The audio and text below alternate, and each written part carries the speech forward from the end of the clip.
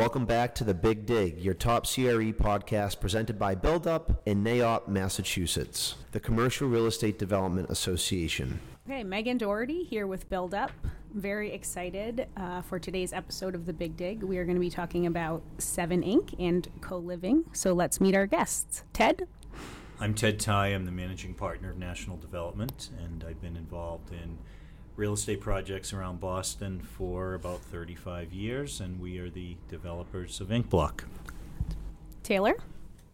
Hi, Taylor Cain, Director of the Mayor's Housing Innovation Lab. We explore different ways of developing housing in the city of Boston. John?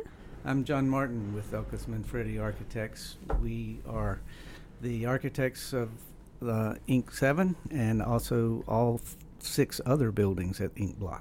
Exciting. And I also have Kevin with me to provide some expert market stats when we need those. Kevin, do you want to introduce yourself? Sure.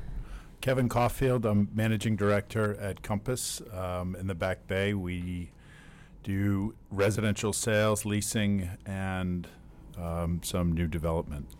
So, 7 Inc. is the 7th and final building in the game-changing Inkblock. So, let's start with a brief history of the full project and talk about how you guys have dramatically changed the South End. So I would tell you, Megan, that Inkblock has probably been the most fun, interesting, and complex project that I've been involved with in my years in real estate. And we got involved in the project when we purchased it back in 2006. It was the former headquarters of the Boston Herald, and so the Herald was printed there, editorial offices were there, distribution was in the building. And I don't think it's an exaggeration to say that when we first got involved with the building, there were tumbleweeds rolling down Harrison Avenue. So I have to interject because I used to manage a building 2 blocks from there in 2006 and 2007, and that is definitely true. So thank you. Yeah, but the area has a really interesting history. The south end of Boston was actually filled from Harborland back in the mid-19th century, and it developed as a really interesting mixed-use area.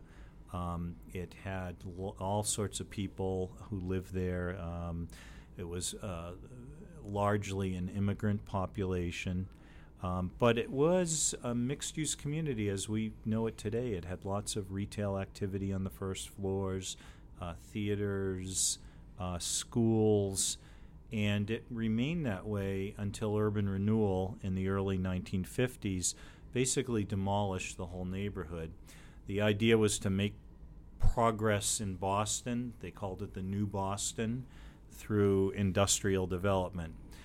Unfortunately, that industrial development was not too sexy, and it included the Herald and Quinzani's Bakery and electrical warehouse and other sorts of things that were kind of mundane 1- and 2-story, for the most part, industrial uses. That's how we found it when we got involved in the area. There was a lot of homeless activity. There was a lot of crime activity because there just weren't people on the streets. So when we came in and said, let's do a sale-leaseback with the Herald, and let's think about how we can really influence the area and its future, it was a pretty bold bet, and one that, frankly, a lot of people didn't believe in when we started to say, hey, we can do some high-end retail and some luxury housing in this neighborhood. I think most people considered that a pretty big stretch. So that's how we started, and the Herald eventually did move out of the building, and we looked at it with help from John and others at Elkus Manfredi and said, you just can't approach this thing and just tear it down and build a building. That wouldn't work. You have to establish a whole neighborhood, a whole sense of place. So continuing kind of our big bet, we built 4 buildings at the same time. We established a streetscape. We took 6-foot sidewalks and made them 30-foot sidewalks. And we really carefully cultivated a group of retailers and restaurants to create activity, energy, eyes on the street. We called it kind of 18-hour activity at the time. Whole Foods being a big piece of that, but also a group of really carefully thought through restaurants that we worked closely with the community on. And Ted, I think you might have left out one chapter in there that I distinctly remember, and that was after the agreement in 2006, going into 2007, 2008, I think we all had much bigger ambitions, bigger meaning taller, ambitions for the site. I remember as architects doing schemes that had tall towers on that site. Well, we actually looked at the FBI headquarters at one point. That was the tallest tower that we looked at.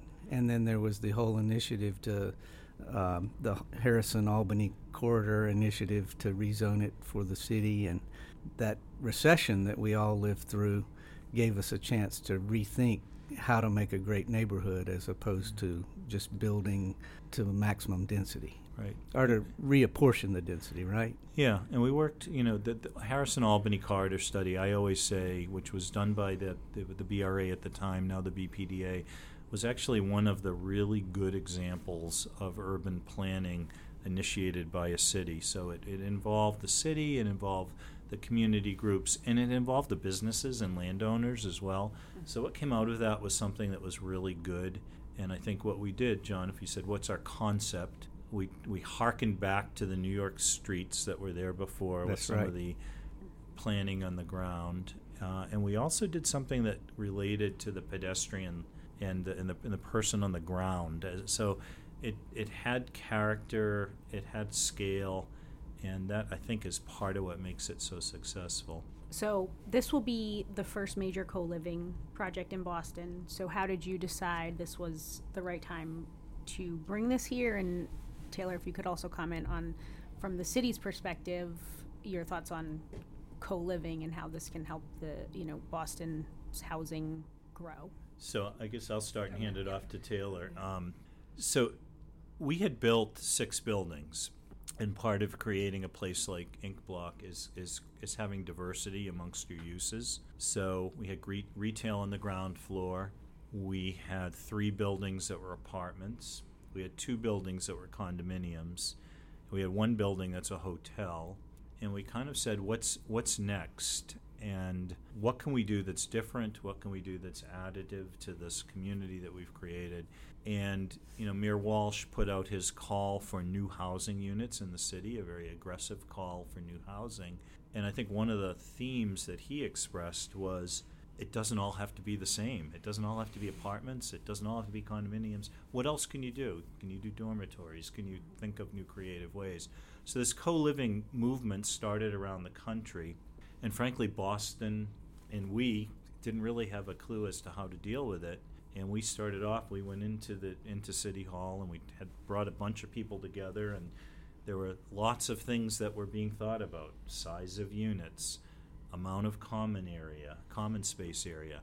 How do you deal with affordability and inclusion?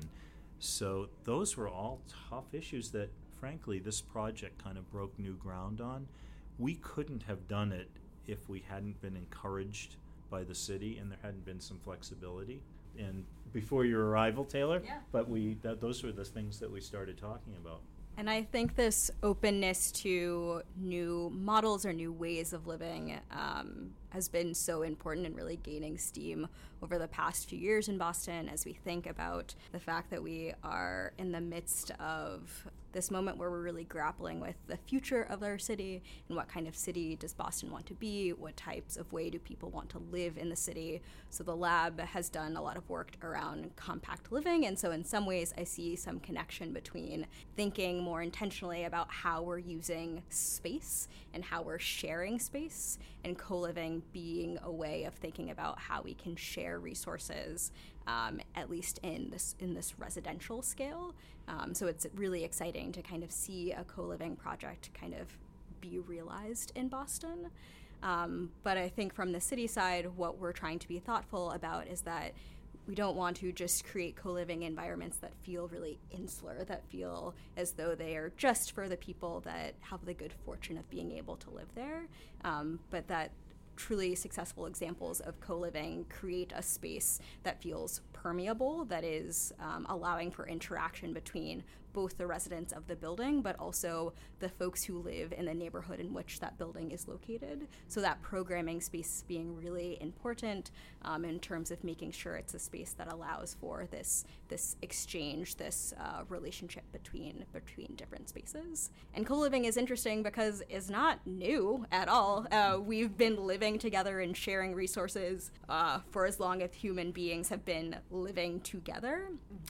So co-living certainly has its roots in SROs, in rooming houses, in boarding houses, and really being this space that allows folks who are perhaps coming to the city for the first time, or who are hoping to move out of their parent space, or just looking for a place to get a foothold in an urban environment, but not wanting to feel isolated or alone, but having the space where you can help build a sense of community, where you can know you are living with folks who want to similarly figure out how to share resources together. So I think there's a lot that we can learn from co-living, both as this residential form, but also thinking about ways in which it can help us think about sharing outside of our housing as well. So you mentioned the design and community. So John, do you want to talk about the design of the project and what makes it unique as a co-living building? Sure. I think as architects, clearly we have space requirements, programmatic requirements we have to meet. But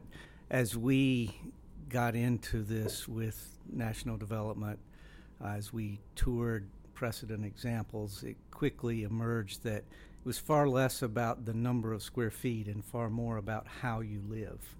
And the things that Taylor just mentioned about socialization, about being accepted by your immediate community, co-living really gave us an opportunity to explore that, and we are exploring it in all three dimensions. The amount of area in a bedroom, the amount of area in a kitchen is far less important than how that space is used, and we take advantage of compact living in terms of movable furniture. We take advantage of compact living in terms of having a lot of things built in that can be adapted. We're trying to save space and really remove barriers for living. So I think the one thing that I really want to emphasize that differentiates co-living from perhaps small apartments in other apartment buildings that you can rent at Ink Block is this level of service, this kind of concierge level of amenities and service and public space. The ratio of communal space in this building is so much higher than it is in a typical apartment building or even the other buildings at Ink Block. And it's generous in other Ink Block buildings, but in this building, it's really a predominant feature. The whole first and second floors are devoted to kind of socialized interactions between people that you get to know at a deeper level than you would ever be able to in a conventional apartment or condominium building, I think. And I would just pick up on what both Taylor and John said. Across our multifamily portfolio today, or even our senior housing portfolio, the number one driver today is community. It's living the way we used to live. That's what people are looking for. They want to connect with other people. They want to share resources with other people. And as we start to target more of a millennial population, they behave a little bit differently. They don't necessarily bring all their things with them.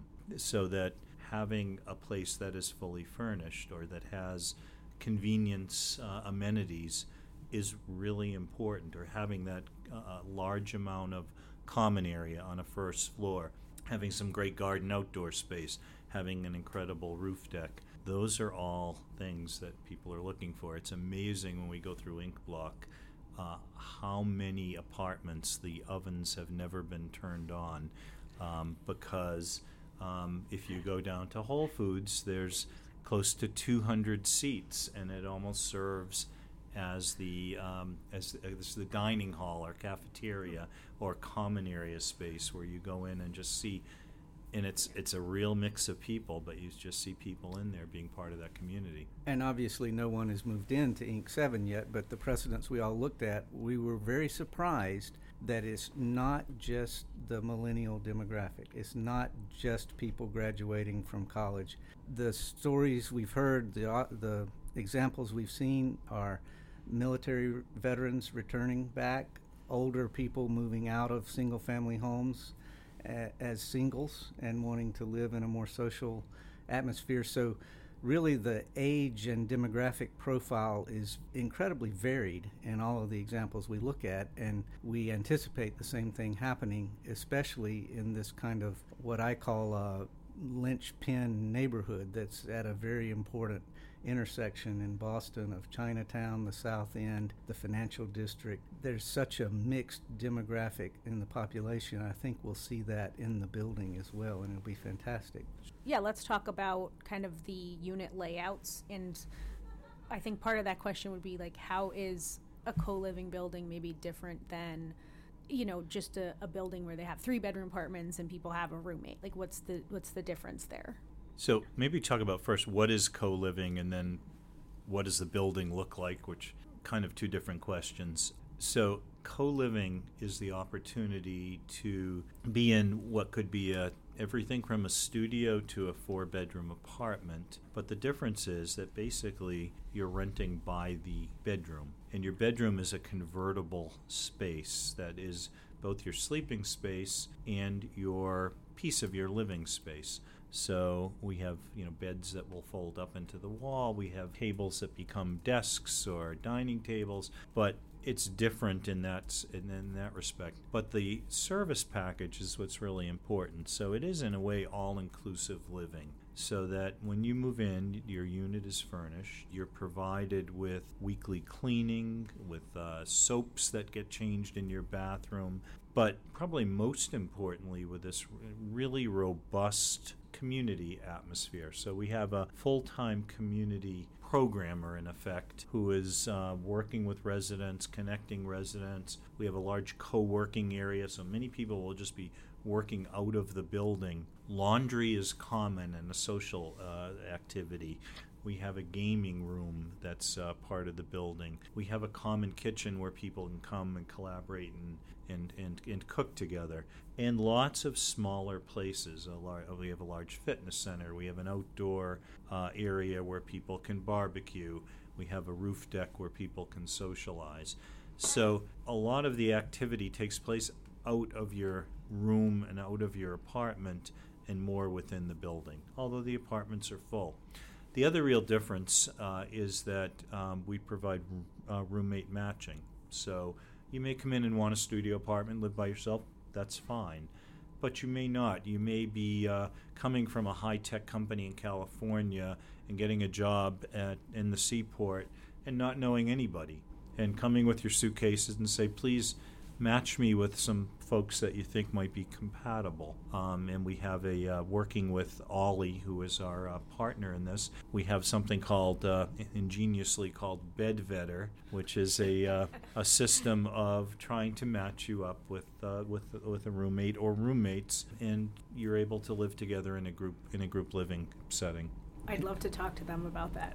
I bet there's some good stories from that. There are, and they will be the first to tell you that it's an almost proprietary algorithm that they've designed to seek out true compatibility. It's not unlike dating apps, but it's for a whole different objective. It's about living compatibility, not romantic compatibility.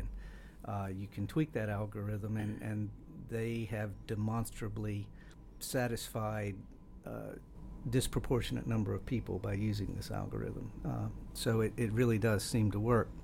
I think from a space point of view, we thought about it as again, just taking away the barriers to living. And we thought about as we move through our days, what part of my day do I want to be entirely in solitude and private? And what part of my day do I want to be with other people? And what parts of the in-between do I mind sharing? And so if you take the traditional components of an apartment, clearly when I'm asleep, I do not want other people around. That's a very private activity. That's in my private bedroom. Similarly for hygiene, toileting, all of that. Most of the bathrooms in this co-living model are en-suite, connected directly to a single bedroom.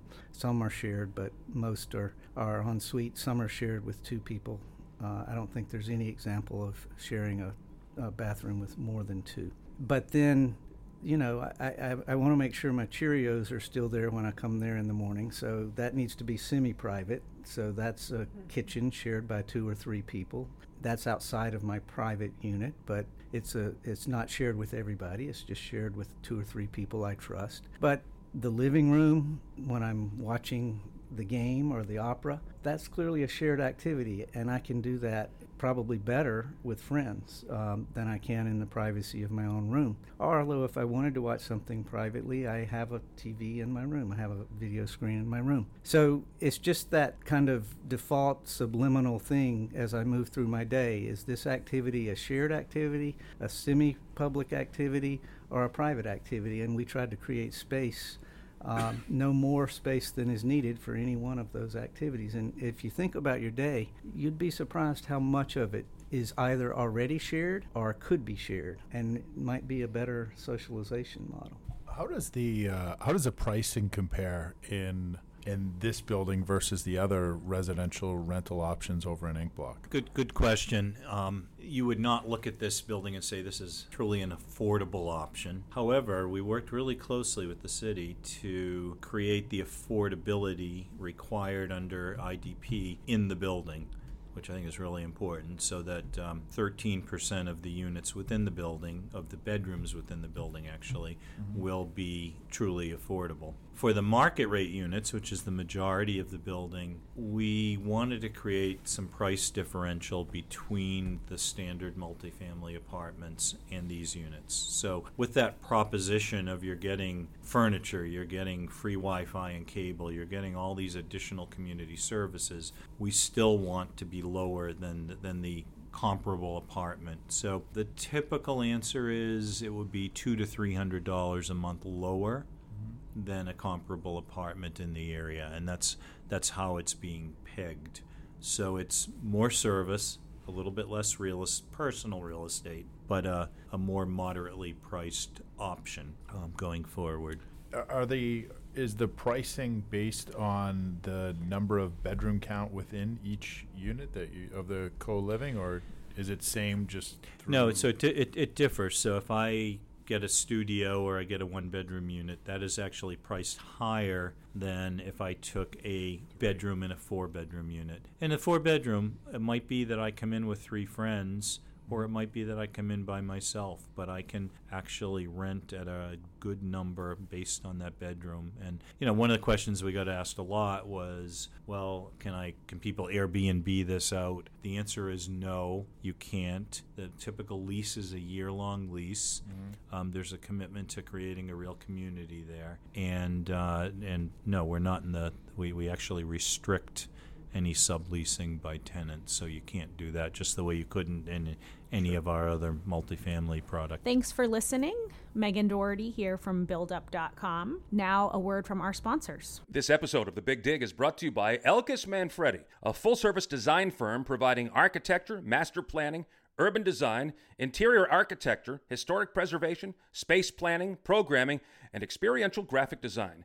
Go to elkus-manfredi.com. That's elkus-manfredi.com. CoLocal is your source for best-in-class co-living property management and development services. Their expert co-living management team will work with you to convert your multifamily property or to partner with you for ground-up opportunities. They maximize revenue through their tech-enabled co-living management platform. Learn more about this exciting trend in living at co-local.com. That's co-locale.com, or call them 508-686-6079. 508-686-6079. We are back talking about co-living and 7 Inc. with Ted Tye, Taylor Cain, and John Martin. So let's talk about the future of the project. I know I drove by and you guys had started, or you're probably even done by now because it was a small building, demolishing the building that was on the site, that little 2-story thing. So when will you be starting construction, and when do you expect to be completed? Well, demolition, as you saw, has started. There was one little building that needed to be demolished. This is it's probably the most difficult of the 7 buildings at Ink Block to build, because it's being built on a very busy corner of Herald Street and Albany Street. So there's just not a whole lot of room there to maneuver. So we expect to start full building really within the next couple of weeks. We're working now on some of the stuff that you don't see, the underground utilities and the connections. And we actually have to build over an existing driveway, so you'll be able to continue to drive up through that building, and we have to raise a piece of the building 2 stories up in the air to be able to get under it. So we have about a little under a 24-month construction schedule, and that puts us a little less than 2 years from now. We should be open, so summer of 2021. Very nice. And you mentioned the site location, and John, one of the notes I had to ask you about was since the site is kind of a focal point, I would say, there, because you can see it from the highway and everything. Did you take that into consideration when you were designing the building? Sure. I referred to it earlier as a kind of linchpin or fulcrum site. It is a very important corner in the city. It's a very visible corner in the city, as evidenced by the fact that in addition to that little 2-story building, there's also a billboard on the site that we'll be relocating. But in terms of how Ink Block functions, all of the buildings at Ink Block turn out to have a very public face. They want to make good streets, as Ted has already alluded to. They want to restore that historic block pattern. And this last corner, I think the BPDA and the urban designers for the city always envisioned would have greater height. The Albany-Harrison corridor plan calls for greater height here. And it was such a visible and important corner, we wanted to make the building appear as slender as we could as you came from the south or you came out of the city from the north. So it has kind of a wing or almost knife shape to it. It does come to a point at that corner, and we tried to create as much transparency and visibility from the units to let daylight into the units, but also to make the building fit into the kind of built landscape of that corner. So I think it's a very important site. It's appropriate to be taller there, and we certainly took advantage. We created pretty much a vertical building for that site. Taylor, I have one other question for you too. You mentioned compact living. Could you just, since it's kind of in the same plane of what we're talking about, could you just kind of talk about that for a little bit and inform everyone of what compact living is? So I will start by not just defining what compact living is, but really how we approached even having a conversation about how folks want to live.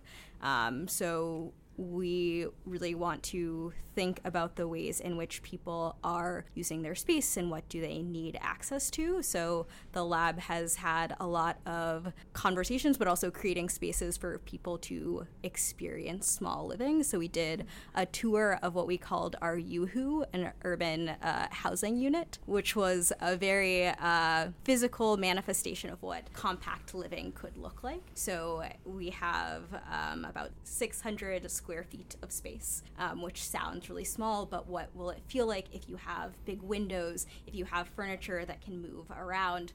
Do we really need these rather large apartments or rather large houses, or can we think about using our space more efficiently in a way that is more environmentally conscious, environmentally friendly, is catering to folks who are trying to think about living smaller, both in terms of their space, but also in terms of how they're consuming. So maybe I don't need a car if I have a smaller space that is more centrally located, that is in easy access to a grocery store or my work.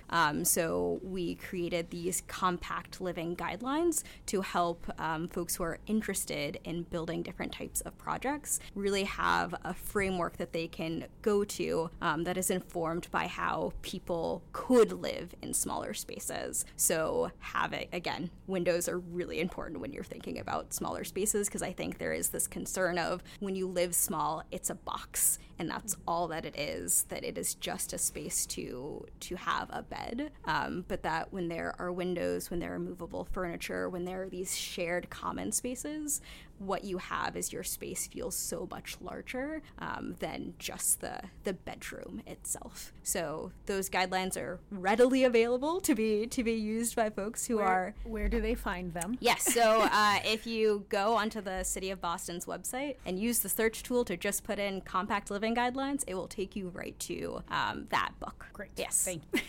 Talk about, you just talked about compact living and then people that maybe don't have a need for a car. What about the people that do have cars? Is there parking associated with the building? Yes, there is parking.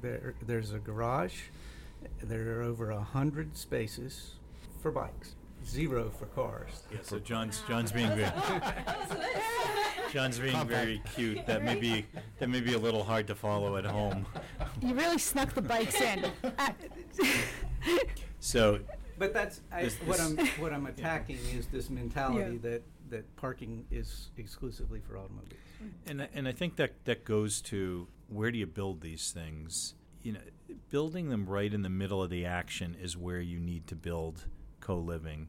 If it's in a neighborhood that is not really connected to retail, not really connected to public transportation or easy pedestrian access, I'm not sure that works. And I actually have had some concerns about a few things I've seen in the very early stages of being proposed. But as John said, we will have bike parking on site, convenient, covered, with a bike workshop in the building. We don't anticipate, and this is the trend that we're seeing everywhere, is fewer and fewer cars. People who live in the urban area don't need or want cars. If somebody has a car, we also have our underground at Ink Block across the street, so there is the ability to rent a covered parking space. It's covered by I-93, but it's a great place to park if someone does need a car. So we've covered it both ways, and frankly, we thought a lot about how do you get dropped off by Uber or Lyft. What's there's bike sharing on site as well, and it's an easy walk to the city and the seaport, or to the Red Line and the Orange Line, or the Silver Line, which are all nearby. That's what makes it a good place to live. Ted, you mentioned Ink Underground. I think from an urban design point of view, that's been a tremendously important link between South Boston and the South End. It's made walking under I-93 a pleasant experience, and I think it's really opened up kind of one's perception. When you're at Ink Block, you have a perception of what your range is on foot, and Ink Underground has really opened that part of the South End to South Boston, and conversely, South Boston coming over to Whole Foods and take advantage of the restaurants and the kind of recreation, the sports, the lifestyle, yoga and spin studios that are at Ink Block. Yeah, for those who don't know what Underground at Ink Block is, it is a project that we've done in collaboration with MassDOT, and it's a 8-acre area that is partially under the expressway that goes all the way over to 4 Point Channel, and it does have some parking spaces, but it also has an amazing art park that we've curated with 2 events, bringing artists from Boston and all over the country in. It has a performance area, a dog park, some areas just to sit and enjoy in the grass. But that was an area that when we started Ink Block, I mean, it was created by the Big Dig. It was an unsafe area. There were homeless people living there. There were a lot of drug activity in that area, and people didn't want to walk. And so by opening up this park and creating pedestrian access through it, it's connected the South End and South Boston in a way that people didn't imagine. So I think I'll ask one last question. You're talking about the improvements to the South End.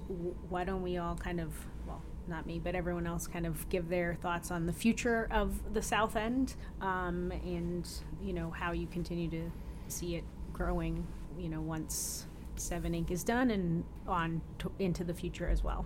Ted? So Ink Block really was the catalyst of some amazing things that have happened in the area. While we've done 7 buildings, it's not just about us. And what's been really exciting is to see what's happened around us, and currently how many cranes there are in the air. So we've got 321 Harrison, which is Nordblom's project right across the street, a big office building that's being built. We have the UDR project right across the street that's open with 400 plus apartments. Related Beal is building the Quinn, another big building with apartments and condos right down the street.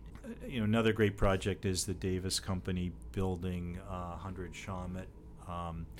And it continues all the way down the street. There's actually more that's been built. There's been some infill, and it connects back into the SOA area and the charm of the South End. So it's coming, and it's connecting into South Boston and everything that's happening on that corridor, of which we're a big part. Just to touch on that, we were a part of a project just over the bridge at 14 West Broadway, which is kind of the gateway to South Boston, and I would say a large piece of the success of that project was the proximity to Ink Block, and we drew in not just your typical South Boston buyer. We were able to draw in some empty nesters there because it was connected. The Red Line is there. They can walk to Whole Foods. They can walk to the restaurants, and they, while they may have not found what they were looking for in the South End, we were able to give them the amenities and what they were looking for with still, like you said, just a walk over the bridge. And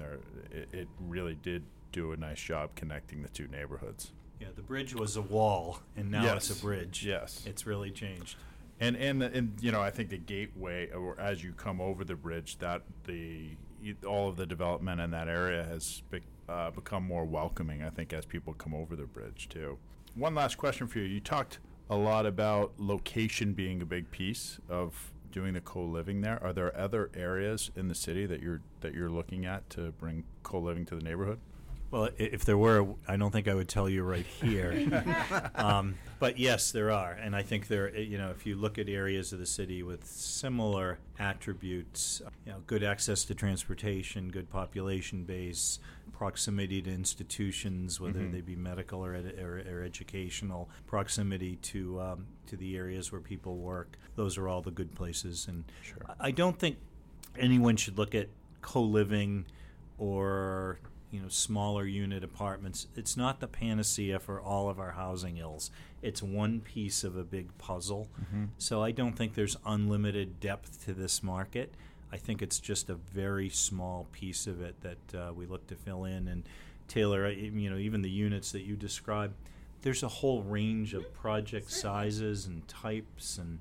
Well, I wanted to go back to the future question of the South End, because I think that's a really interesting one and also a challenging one, because the South End, as many other Boston neighborhoods are experiencing, this feeling of there being two neighborhoods that are being created, or maybe even more than two, depending on the neighborhood that you're thinking about. But this feeling that what is happening here is not for everyone, so this feeling of exclusion that is happening in some of our neighborhoods. And so I think there is an opportunity for projects like this, and as we think about the developments that are happening in other neighborhoods, to look at them in a way in which they are really having the potential to maybe heal some long-standing wounds that are in these communities, and create more opportunities for interaction for folks that are maybe coming to Boston for the first time and those who have been living in these neighborhoods for long periods of time, so that we can start to weave together our city in a way that feels as though we're increasingly creating two different cities, where there are those who are able to afford really high-end apartments and those who are really struggling to stay in place. John, any final thoughts? Sure. If you ask me what I think the future of the South End is, I would say it's technology-based. Technology has transformed every aspect of our life. It's transformed clearly the way we live. That whole Bedvetter app, that algorithm, is technology-based, and it provides a matching that helps us in our socialization. And so as technology is transforming or helping to transform the way we live, historically the South End has always been very, very residential. Its core, its original founding was a place to live when you worked in Boston. And historically, that's what has happened. It's gone from worker housing to some very expensive, exclusive housing, and now we're hoping to return it to a more affordable price with this product. But I think the future of the South End is blended. Ted alluded to a couple of office projects that are coming into the South End. I think it won't be the scale of the financial district, the tall buildings across the Mass Pike, but I think we will see kind of blended live-work office space beginning to take up some of these blocks in the South End. And this blended lifestyle that we have, where we work from home and we live at work, we're going to create an architecture that facilitates that blended way of living. And that's what you will see certainly at this end of the South End in the next 5 to 10 years. Excellent point to end on. So thank you guys all so much for joining us here on The Big Dig. Thanks for listening to the Big Dig podcast. For more information about real estate development, design, and construction, go to bldup.com. Get in the know. In the know, the only way to stay on top of all of the details that are impacting the future of your construction and real estate development business. Be one of the first 200 to get in the know. In the know helps customers analyze data and market intelligence that can help impact the future business development of your business. For more information about In the Know, you can go to bldup.com or email me, Noah Coughlin, NOAH, at bldup.com. Thanks for listening to the Big Dig podcast, and if you like the podcast, please follow us at the iTunes Store, Spotify, or in SoundCloud.